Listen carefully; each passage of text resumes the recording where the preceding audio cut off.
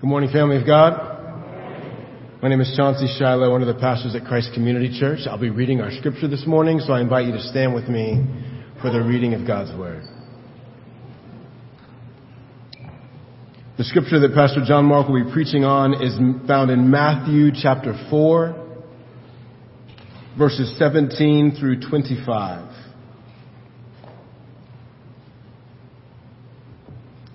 From that time, Jesus began to preach, saying, "Repent, for the kingdom of heaven is at hand."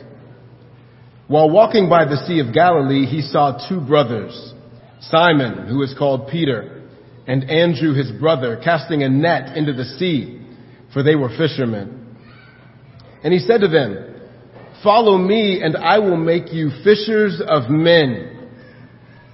Immediately they left their nets and followed him.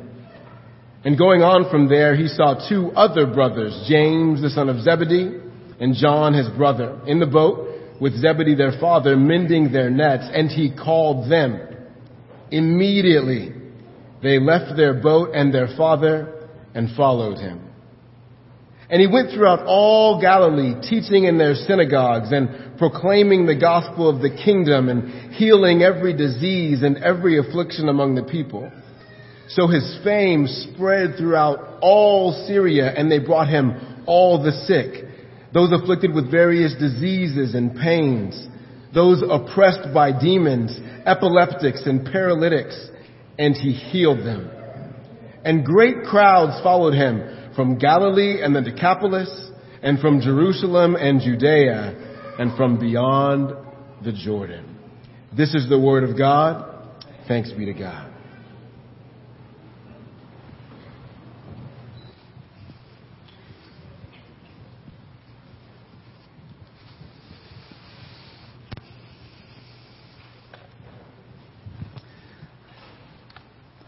I know you've already been told good morning about 20 times already, but I just feel compelled to say one more time, good morning, family of God. My name is John Mark Hart. I'm also one of the pastors at Christ Community Church, and I want to start by saying to the Rancho Village family, I have felt the love of Jesus deeply by the way that you have welcomed us into your space and into your hearts. I keep thinking about Paul's words in Romans where he says, welcome one another as Christ has welcomed you for the glory of God. And you've welcomed us with the welcoming love of Jesus. So thank you from the bottom of my heart. And Christ Community Church family, can we express our appreciation through a little clap for the Rancho family?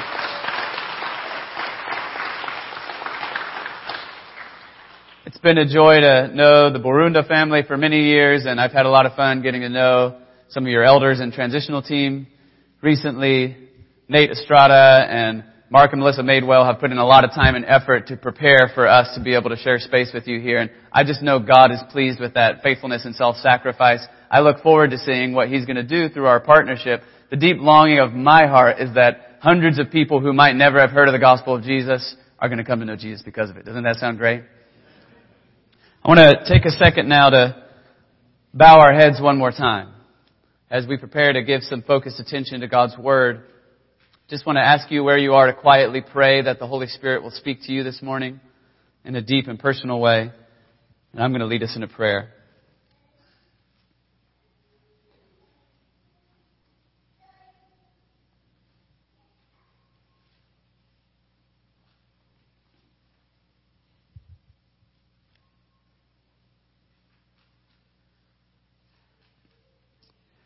Our Father, in this moment, we just want to pause to be still and recognize that you are God, and you are good, and you are faithful, and you're present.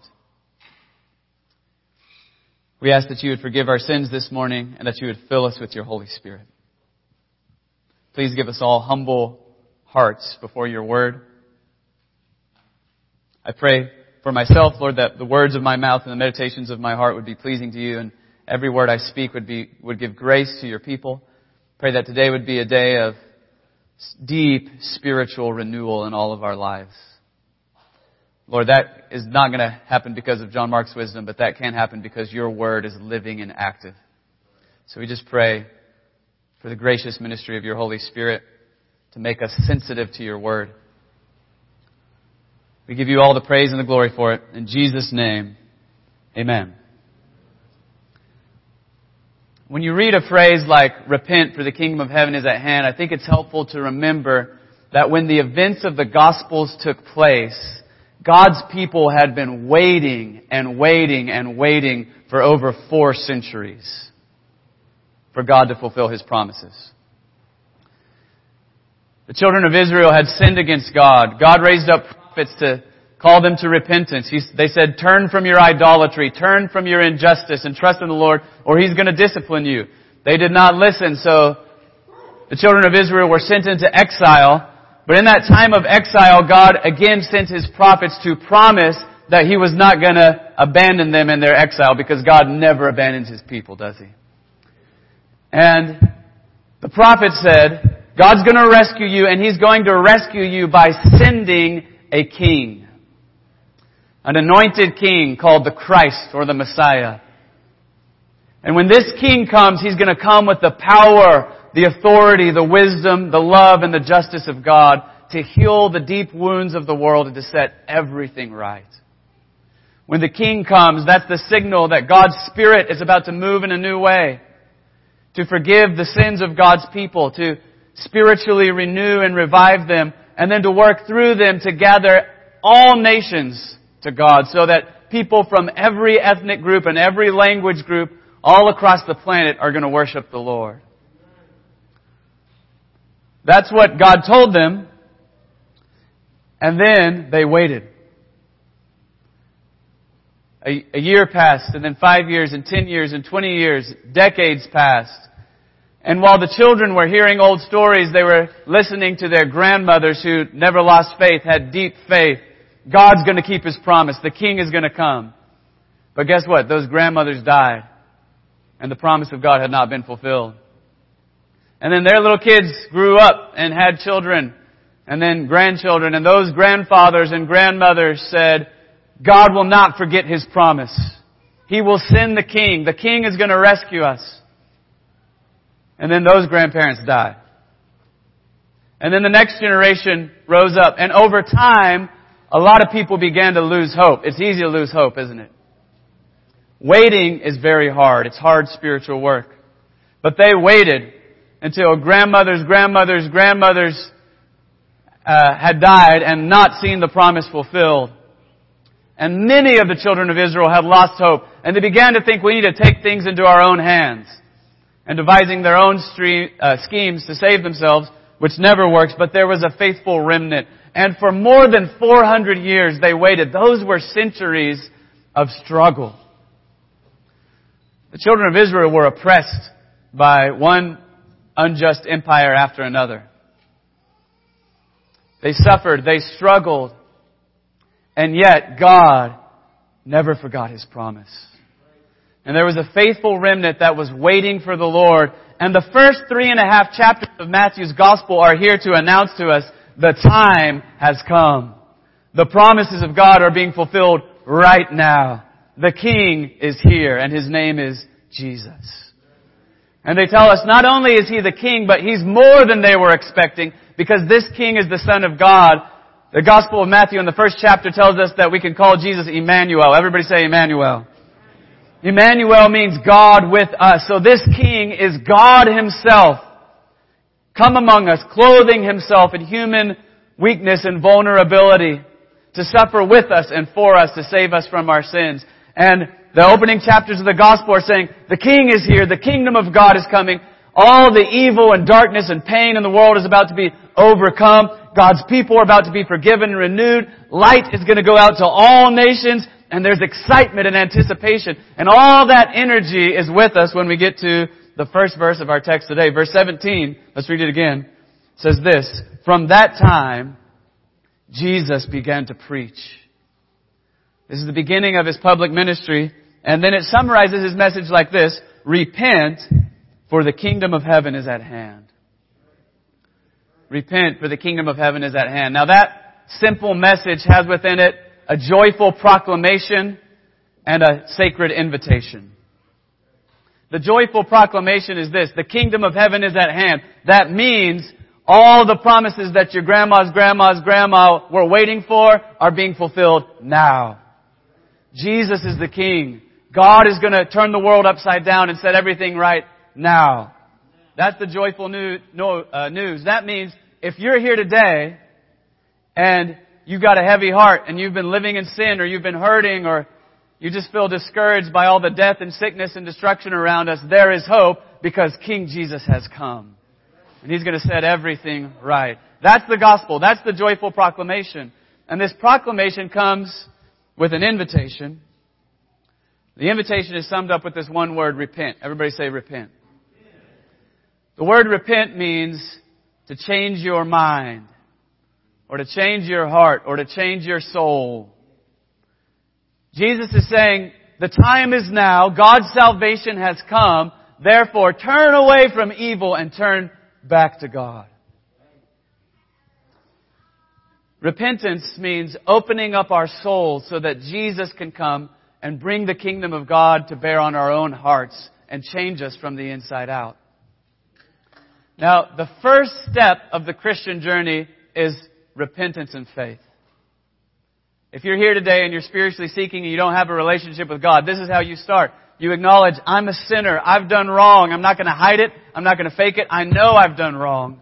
But I'm coming to God now saying, God, forgive me. God, change me. I trust Jesus. Jesus is the Savior. Jesus is the Lord. He died on the cross for my sins. He came back to life. And Jesus, I trust you now. I'm yours.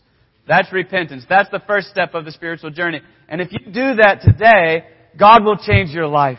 He will forgive your sin. You will be born again and adopted into the family of God. That's good. But I want you to know that repentance is not just the first step of the spiritual journey. It's also the last step and every step in between. Martin Luther made the statement that the whole Christian life is a life of repentance. The whole Christian life. That means every day we're waking up saying, God, I need you to change me today. Maybe somebody should testify. Anybody need God to change you today?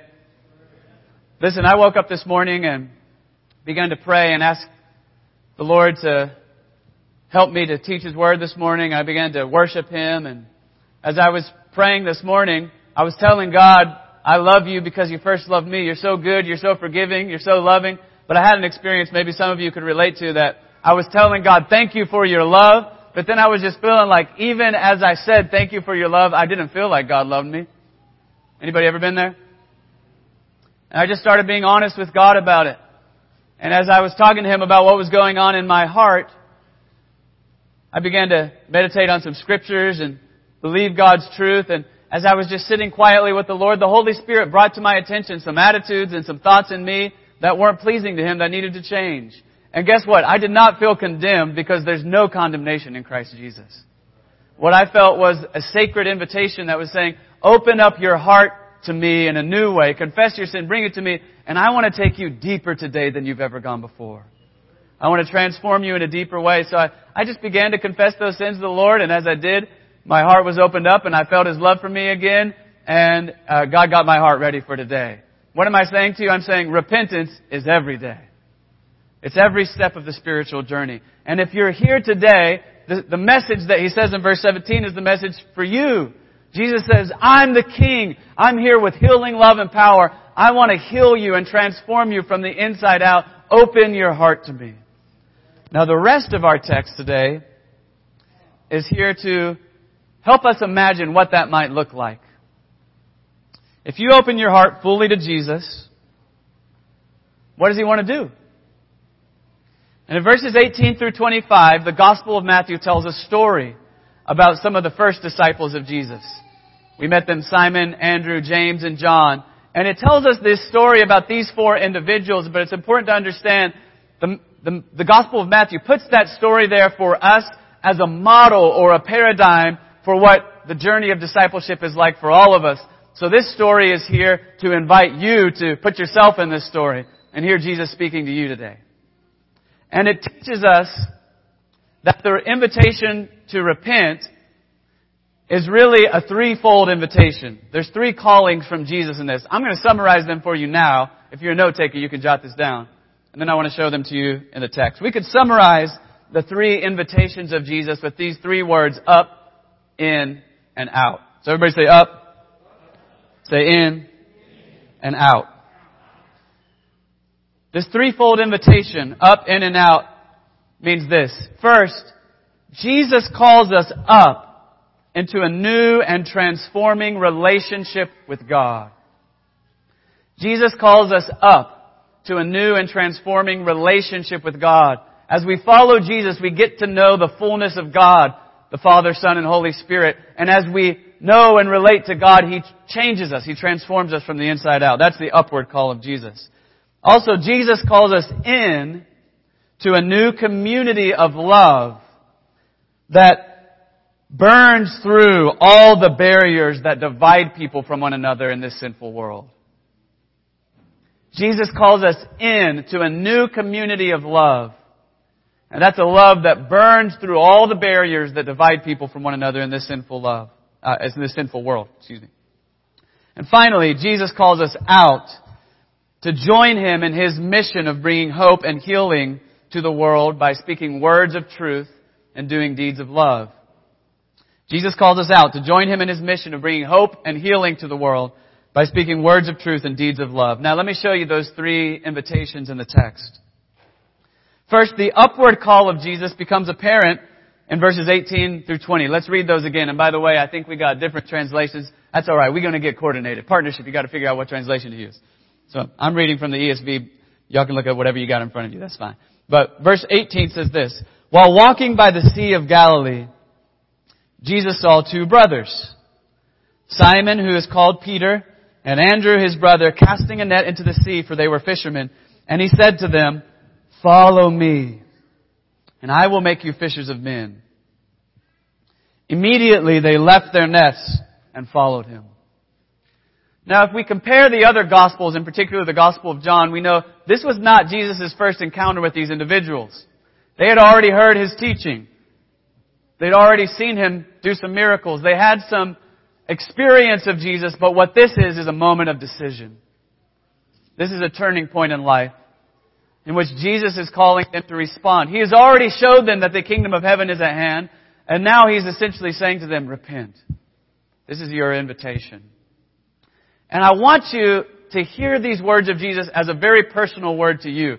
If you are willing, you might ask the Holy Spirit to help you have a little imagination. We got some kids in the room. Kids know about imagination. Some of us grow out of our imaginations, but the Holy Spirit helps us to recover those imaginations, okay?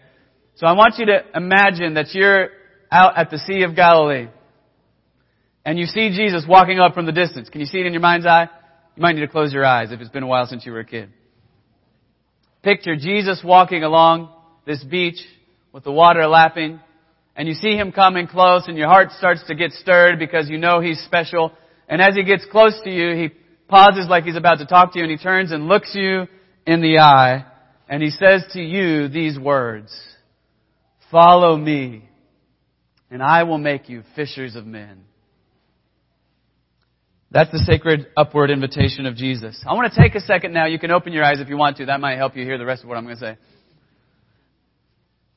I want to take a minute to slowly chew on those words. First, the words "follow me." Everybody say "follow me." These two words are both an invitation and a command. They're an invitation because this is God in the flesh. This is Emmanuel, God with us, saying, I want a relationship with you.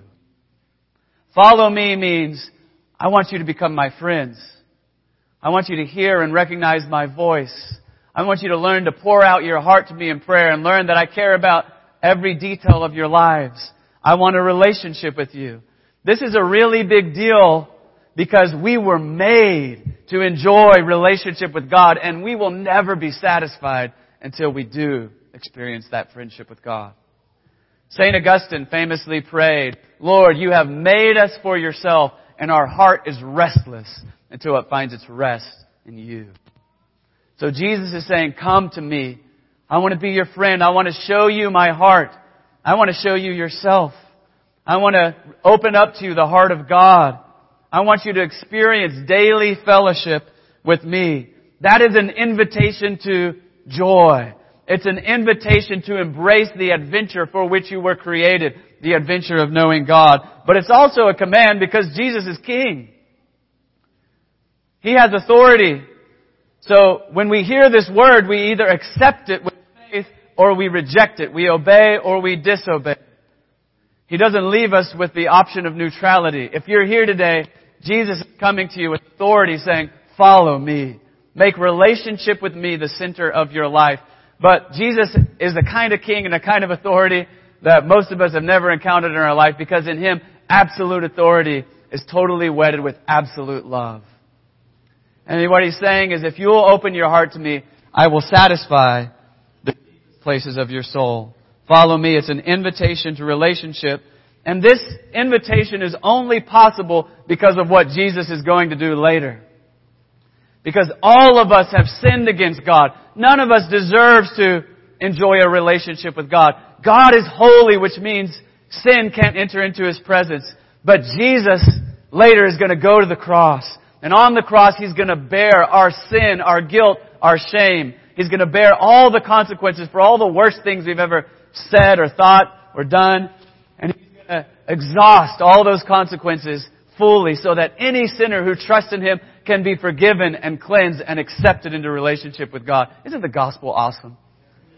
Jesus says, you can have a relationship with me. Now, I want you to hear this in a personal way. God is saying to you, I know your deepest sins that you hide even from yourself, and I love you anyway.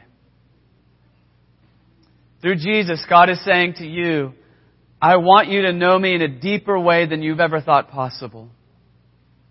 Follow me.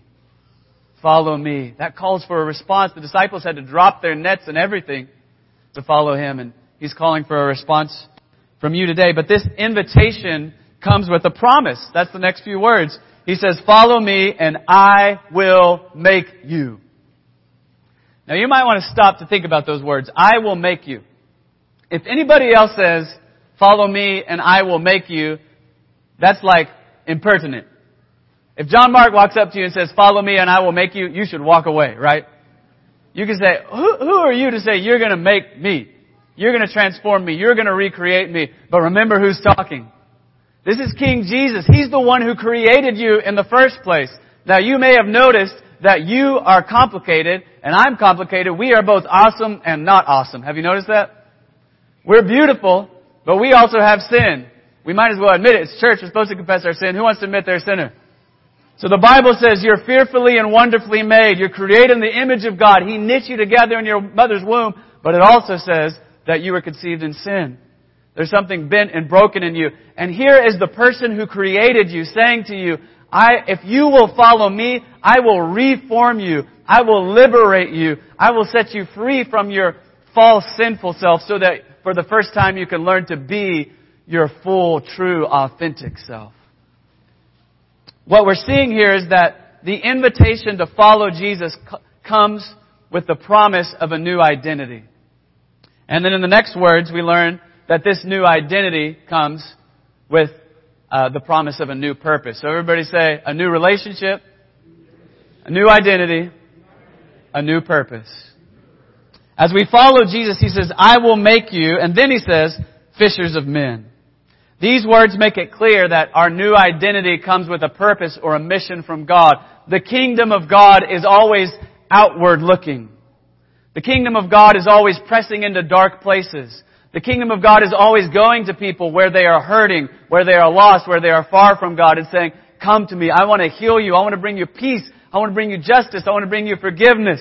I want to satisfy your soul. And what Jesus is saying to these disciples is, if you follow me, not only am I going to heal and transform your soul, but I'm going to give you the purpose of participating with me in my mission. As a matter of fact, if you want to follow me, you've got to go where I'm going to take you. And where I'm going to take you is outside of the walls of this building into a world that desperately needs the light of Christ. The connection between those two things is so deep that Pastor Tony Evans was right to say, followers are fishers. And if we're not fishing, we're not following. Jesus is inviting us into a kingdom of love that always takes us outside of our comfort zone. But those words are not words of condemnation. If you're here and you're hearing that and you're recognizing my faith has become too self-centered, I've been disobedient, you hear this again as a sacred invitation to joy. He's saying, listen, I've already loved you. I loved you before the foundation of the world. But your addiction to your comfort, being stuck in your fear, has hindered you from knowing the depth of joy I want to give to you, I'm calling you out of that.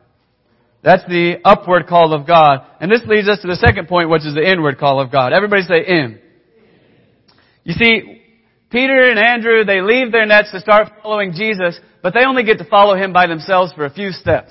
Because just a little bit further down the beach, they run into some of their buddies, James and John. And Jesus calls them. Let's read it, verse 21 and 22. And going on from there, He saw two other brothers, James, the son of Zebedee, and John, his brother, in the boat with Zebedee, their father, mending their nets, and Jesus called them. Immediately they left the boat and their father and followed Him. So we're seeing here an important principle about how discipleship works. Simon and Andrew said, I'm going to follow Jesus. Now they're walking behind Jesus. But before long, it's not just them. They look ahead and they see Jesus, but they look to the left and the right. And who do they see? You can talk to me. Somebody yell it out. They see James. They see John. If you follow Jesus, you quickly find yourself in a community of disciples, and that's on purpose. Jesus wants to change us, and one of the main ways He wants to change us is to teach us to walk in a community of love, in which our sin is exposed, but also our gifting and our beauty is exposed, and we learn to become like Christ in the way we learn one another. That's going to get more complicated as it goes, because so far you got four dudes, and I'm sure Peter, Andrew, James, and John, they grew up together. They probably had lots of fights and stuff, but they already knew each other. They're all fishermen. It's cool. But later, this is going to get more complicated. Because Jesus is going to call, for example, Matthew the tax collector who works for the Roman Empire, and Simon the Zealot who has made it his life purpose to overthrow the Roman Empire violently if necessary. And now I'm trying to follow Jesus, and I got tax collector and zealot on my right and left. Does that sound like it's going to be pretty? No. If you say yes to following Jesus, you're saying yes to a new community and yes to all sorts of new conflict. It's beautiful. I love it. Some of us are scared of conflict. But what's great is, as you read through the Gospel of Matthew, what you find is new community always means new conflict, because you got sinful people with different perspectives and preferences coming together in a new way. But often those conflicts are a sacred opportunity for growth. Some of Jesus' best lessons are taught in response to the disciples not getting along to each other. Matter of fact, let me give you an example. I'm going off script here. If you got your Bible, this is Matthew chapter 20. But the disciples were in a fight. And guess why they were in a fight? James and John had a mom. And their mom came to Jesus and said, hey, when you come in your kingdom, would you mind making James and John the people that sit on your right and your left? The most important people in your kingdom. Doesn't that sound like a mom? And she asked him this, and Jesus says basically, you can't ask me that. But the other 10 of the 12 disciples hear this. And they don't like it. And so they all start grumbling and fighting. They're having conflict. It always happens when there's a church partnership. And they begin to argue with each other and fight.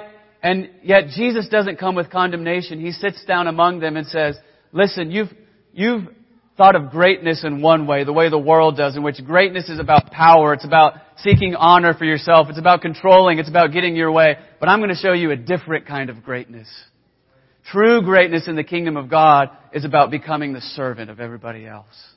And He said, that's the greatness I'm going to model for you when I give my life for you on the cross. The conflict and the difficulty in those relationships created the opportunity for transformation and growth. And it gets more complicated as time goes on, because Jesus is going to shock everybody by calling women to follow Him. And then, after His death and resurrection, Jesus is going to start calling people from every ethnic group on the planet to follow Him. And as He starts calling those people to follow Him, He's also calling rich and poor, slave and free. Listen, we talk in America a lot right now about how polarized and divided we are. And we are. Has anybody noticed that? We need God to heal our divisions. But it was nothing compared to the divisions that they were dealing with. I mean, really, honestly. If we brought into this room the most conservative Republican and the most liberal Democrat we could find, their difference would not be as big as the difference between Matthew the tax collector and Simon the Zealot. And if we talked about the racial conflicts that have affected the history of America, because we got all kind of folk in this room, don't we? White, black, Hispanic, Native American, all sorts of people in this room. And if we talk about the pain of our history, it's painful, But it was nothing compared to the early church because they had master and slave that got saved the same day and showed up at church trying to figure out how do we love each other now. They had serious challenges, serious divisions. But I want you to listen to what Jesus said to them about how important it was for them to be able to learn to love each other. John chapter 13, verse 34 through 35, Jesus says this, "A new command I give to you, that you love one another. Just as I have loved you, you also are to love one another. By this all people will know that you are my disciples, if you have love for one another." Then down further, John 15, 12 through 14, he says, "This is my commandment, that you love one another as I have loved you. Greater love has no one than this, that someone lay down his life for his friends. You are my friends if you do what I command you." He's saying the mark of authentic discipleship is that we love one another in a way that looks like the cross of Christ. We all die to our own preferences. We all die to our own agendas to say, it's not about me, it's about Jesus, and I glorify Jesus by serving you. The Apostle Paul speaks to this reality in the book of Galatians. I'm just going to mention 2 verses for you. He speaks about the new unity that we have in Christ. In Galatians chapter 3, verses 28-29 says this, "For as many of you as were baptized into Christ have put on Christ. There is neither Jew nor Greek. There is neither slave nor free. There's no male and female, for you are all one in Christ Jesus."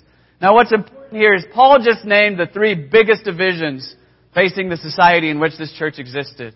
When he says Jew and Greek, he's talking about the biggest ethnic division they faced. When he says male and female, of course, he's talking about gender division. And when he says slave and free, he's talking about the biggest economic division they faced. And yet when he names those 3, he's not saying you lose your identity. When we come to know Christ, we don't lose our ethnic identity any more than we lose our gender identity, right? I'm a man and my wife is a woman. God made us that way. It's wonderful.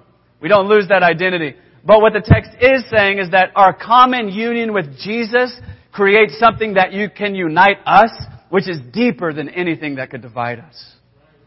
Now, in the body of Christ, I think it's beautiful that we have ethnic and cultural diversity. Wasn't it fun singing bilingual together? I know Rancho's used to doing that.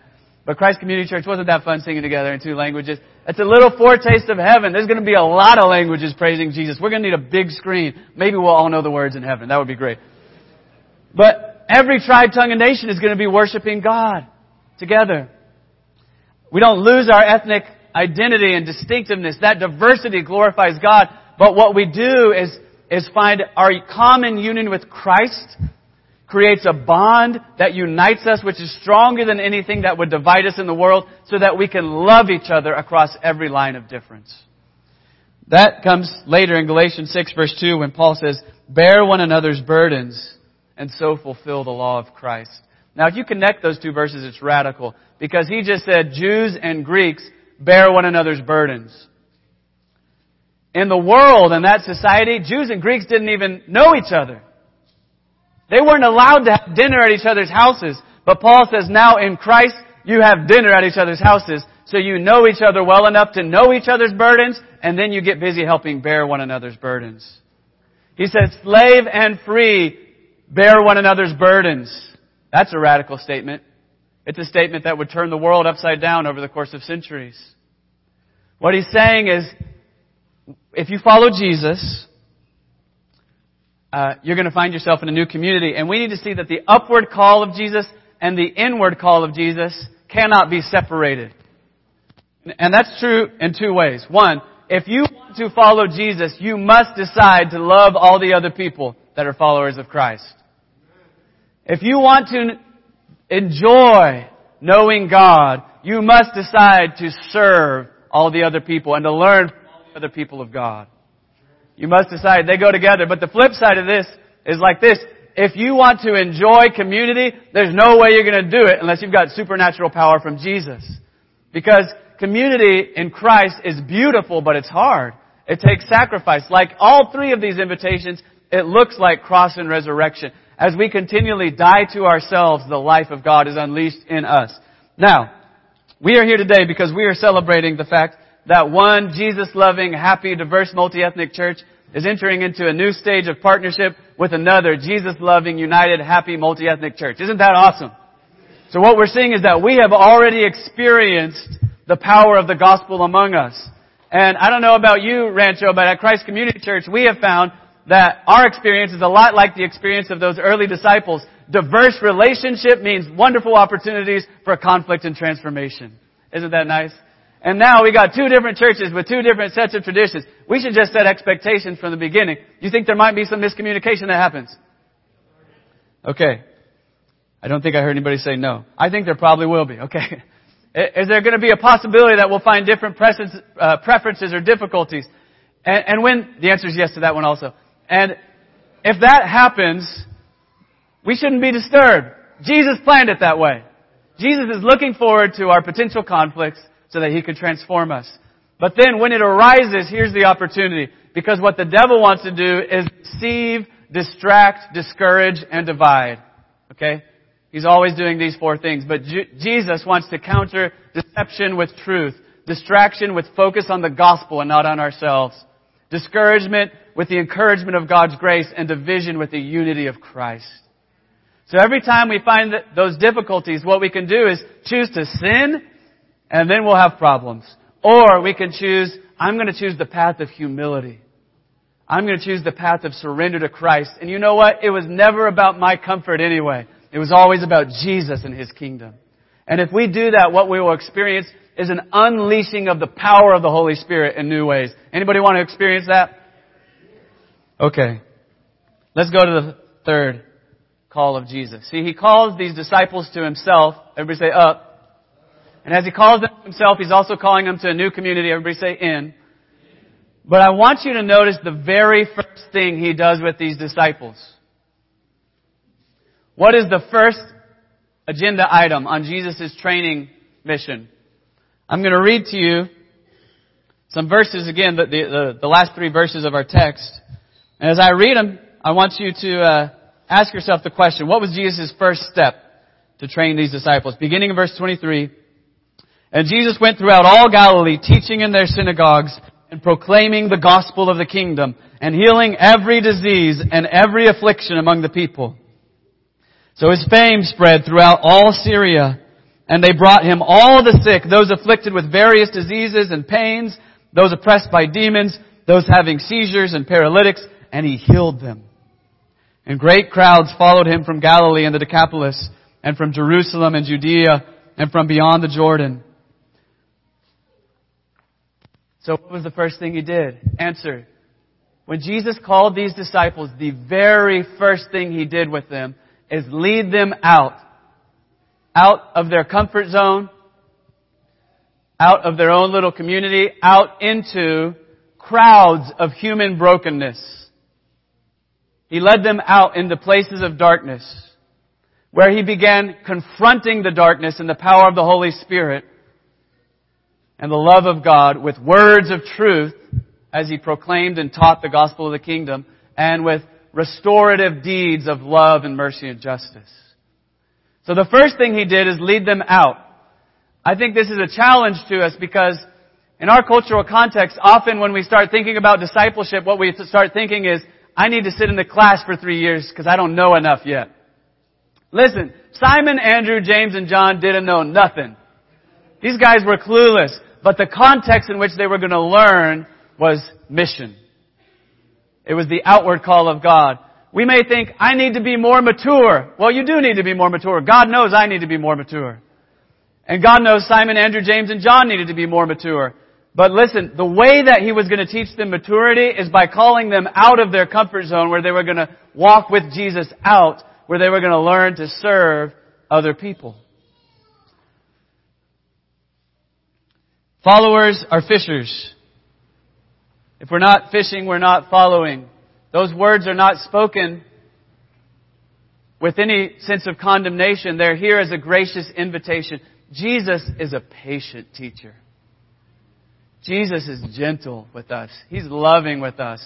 And what He says, I think in the Church of Jesus Christ, there's always this temptation to become inwardly focused. Anybody ever felt that in your life? I got a lot going on. Some of y'all don't know me yet, but I got 6 kids. There's plenty in my household to keep me busy, right? And life, it's just easy for us to be taken over. Our agenda and our priorities are consumed with how do we maintain what God has already given us. But that's a recipe for limiting what God would want to do in our lives.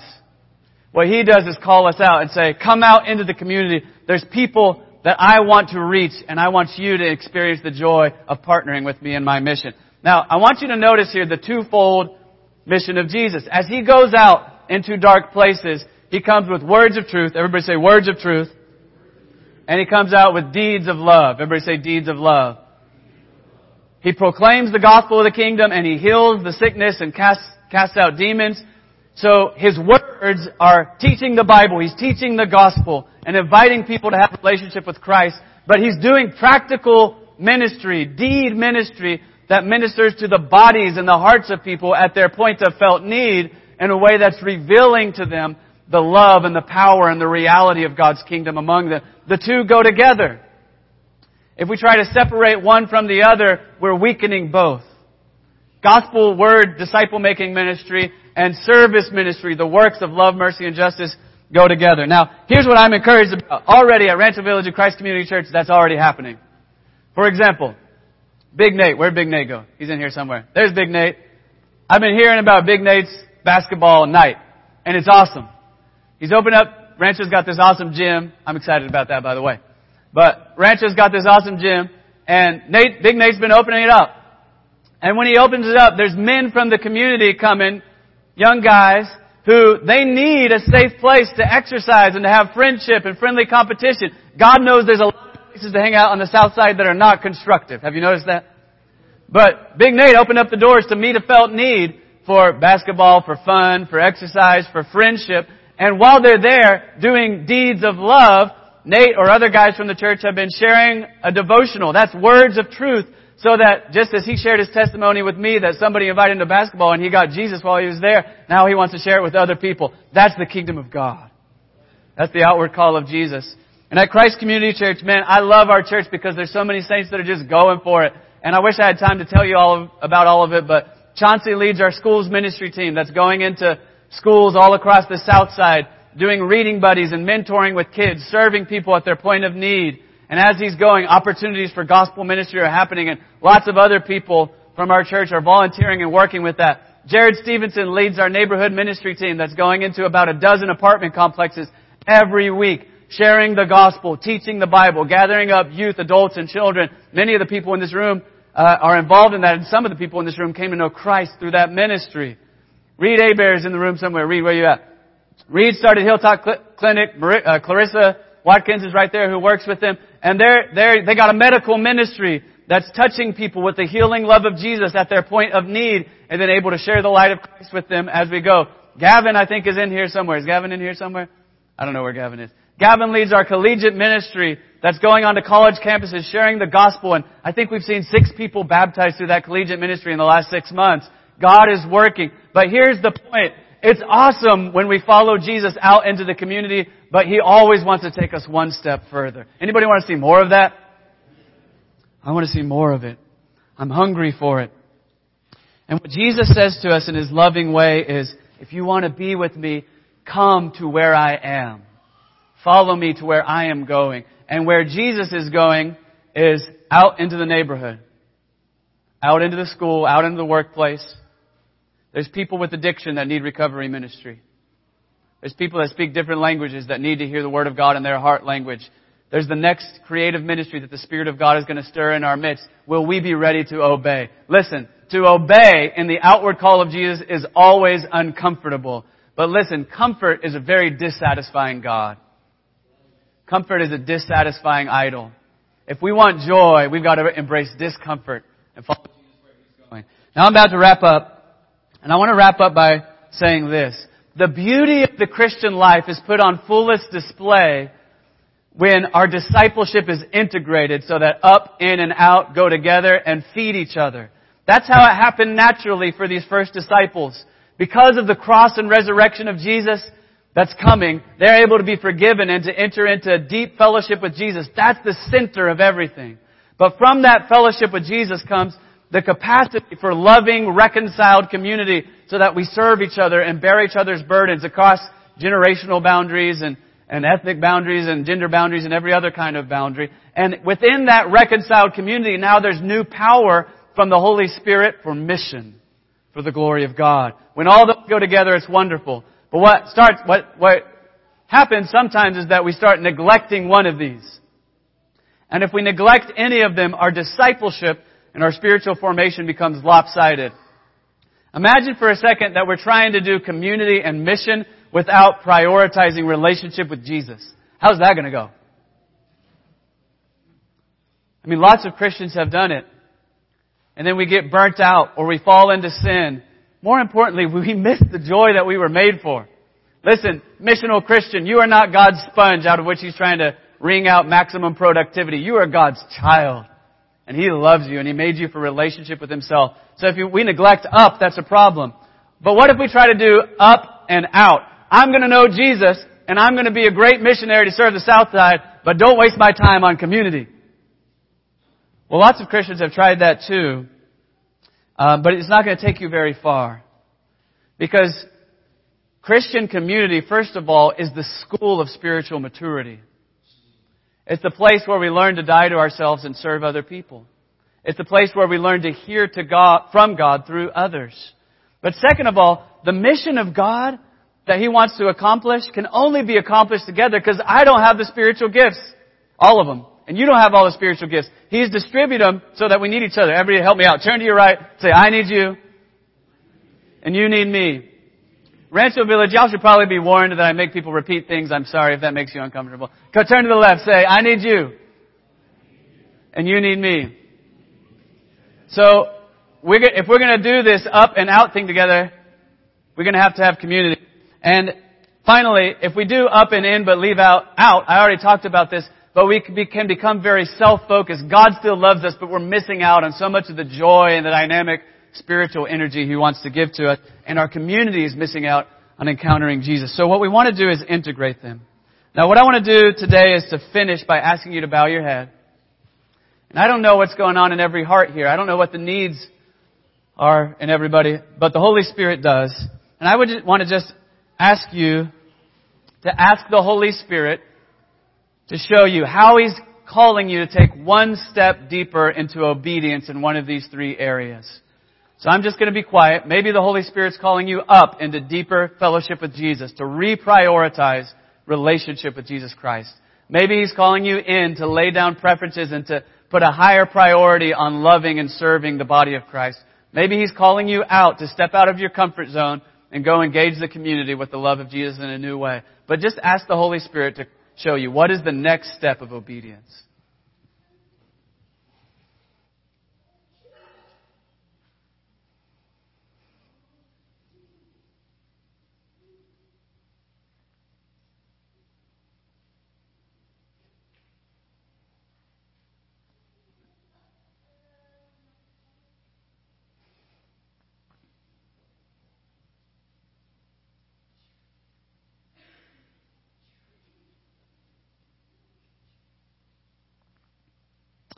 Lord Jesus, we come to you with thankful hearts. I thank you for the gospel of Jesus Christ.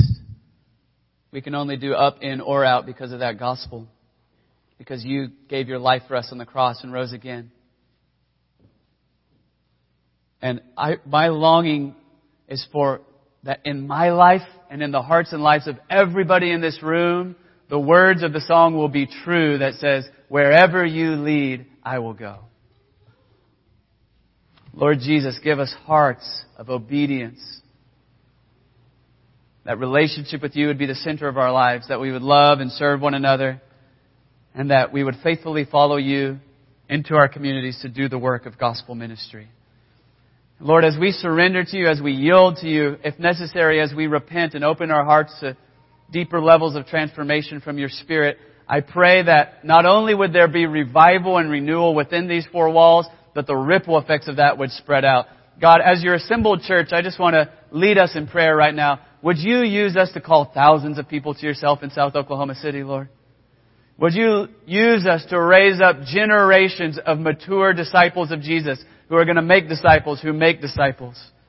Would you make us zealous for good work so that out in the community all the time people are going to be encountering the mercy and justice and love of Jesus through our lives in a way that's going to make them say, God is real. Glory to God.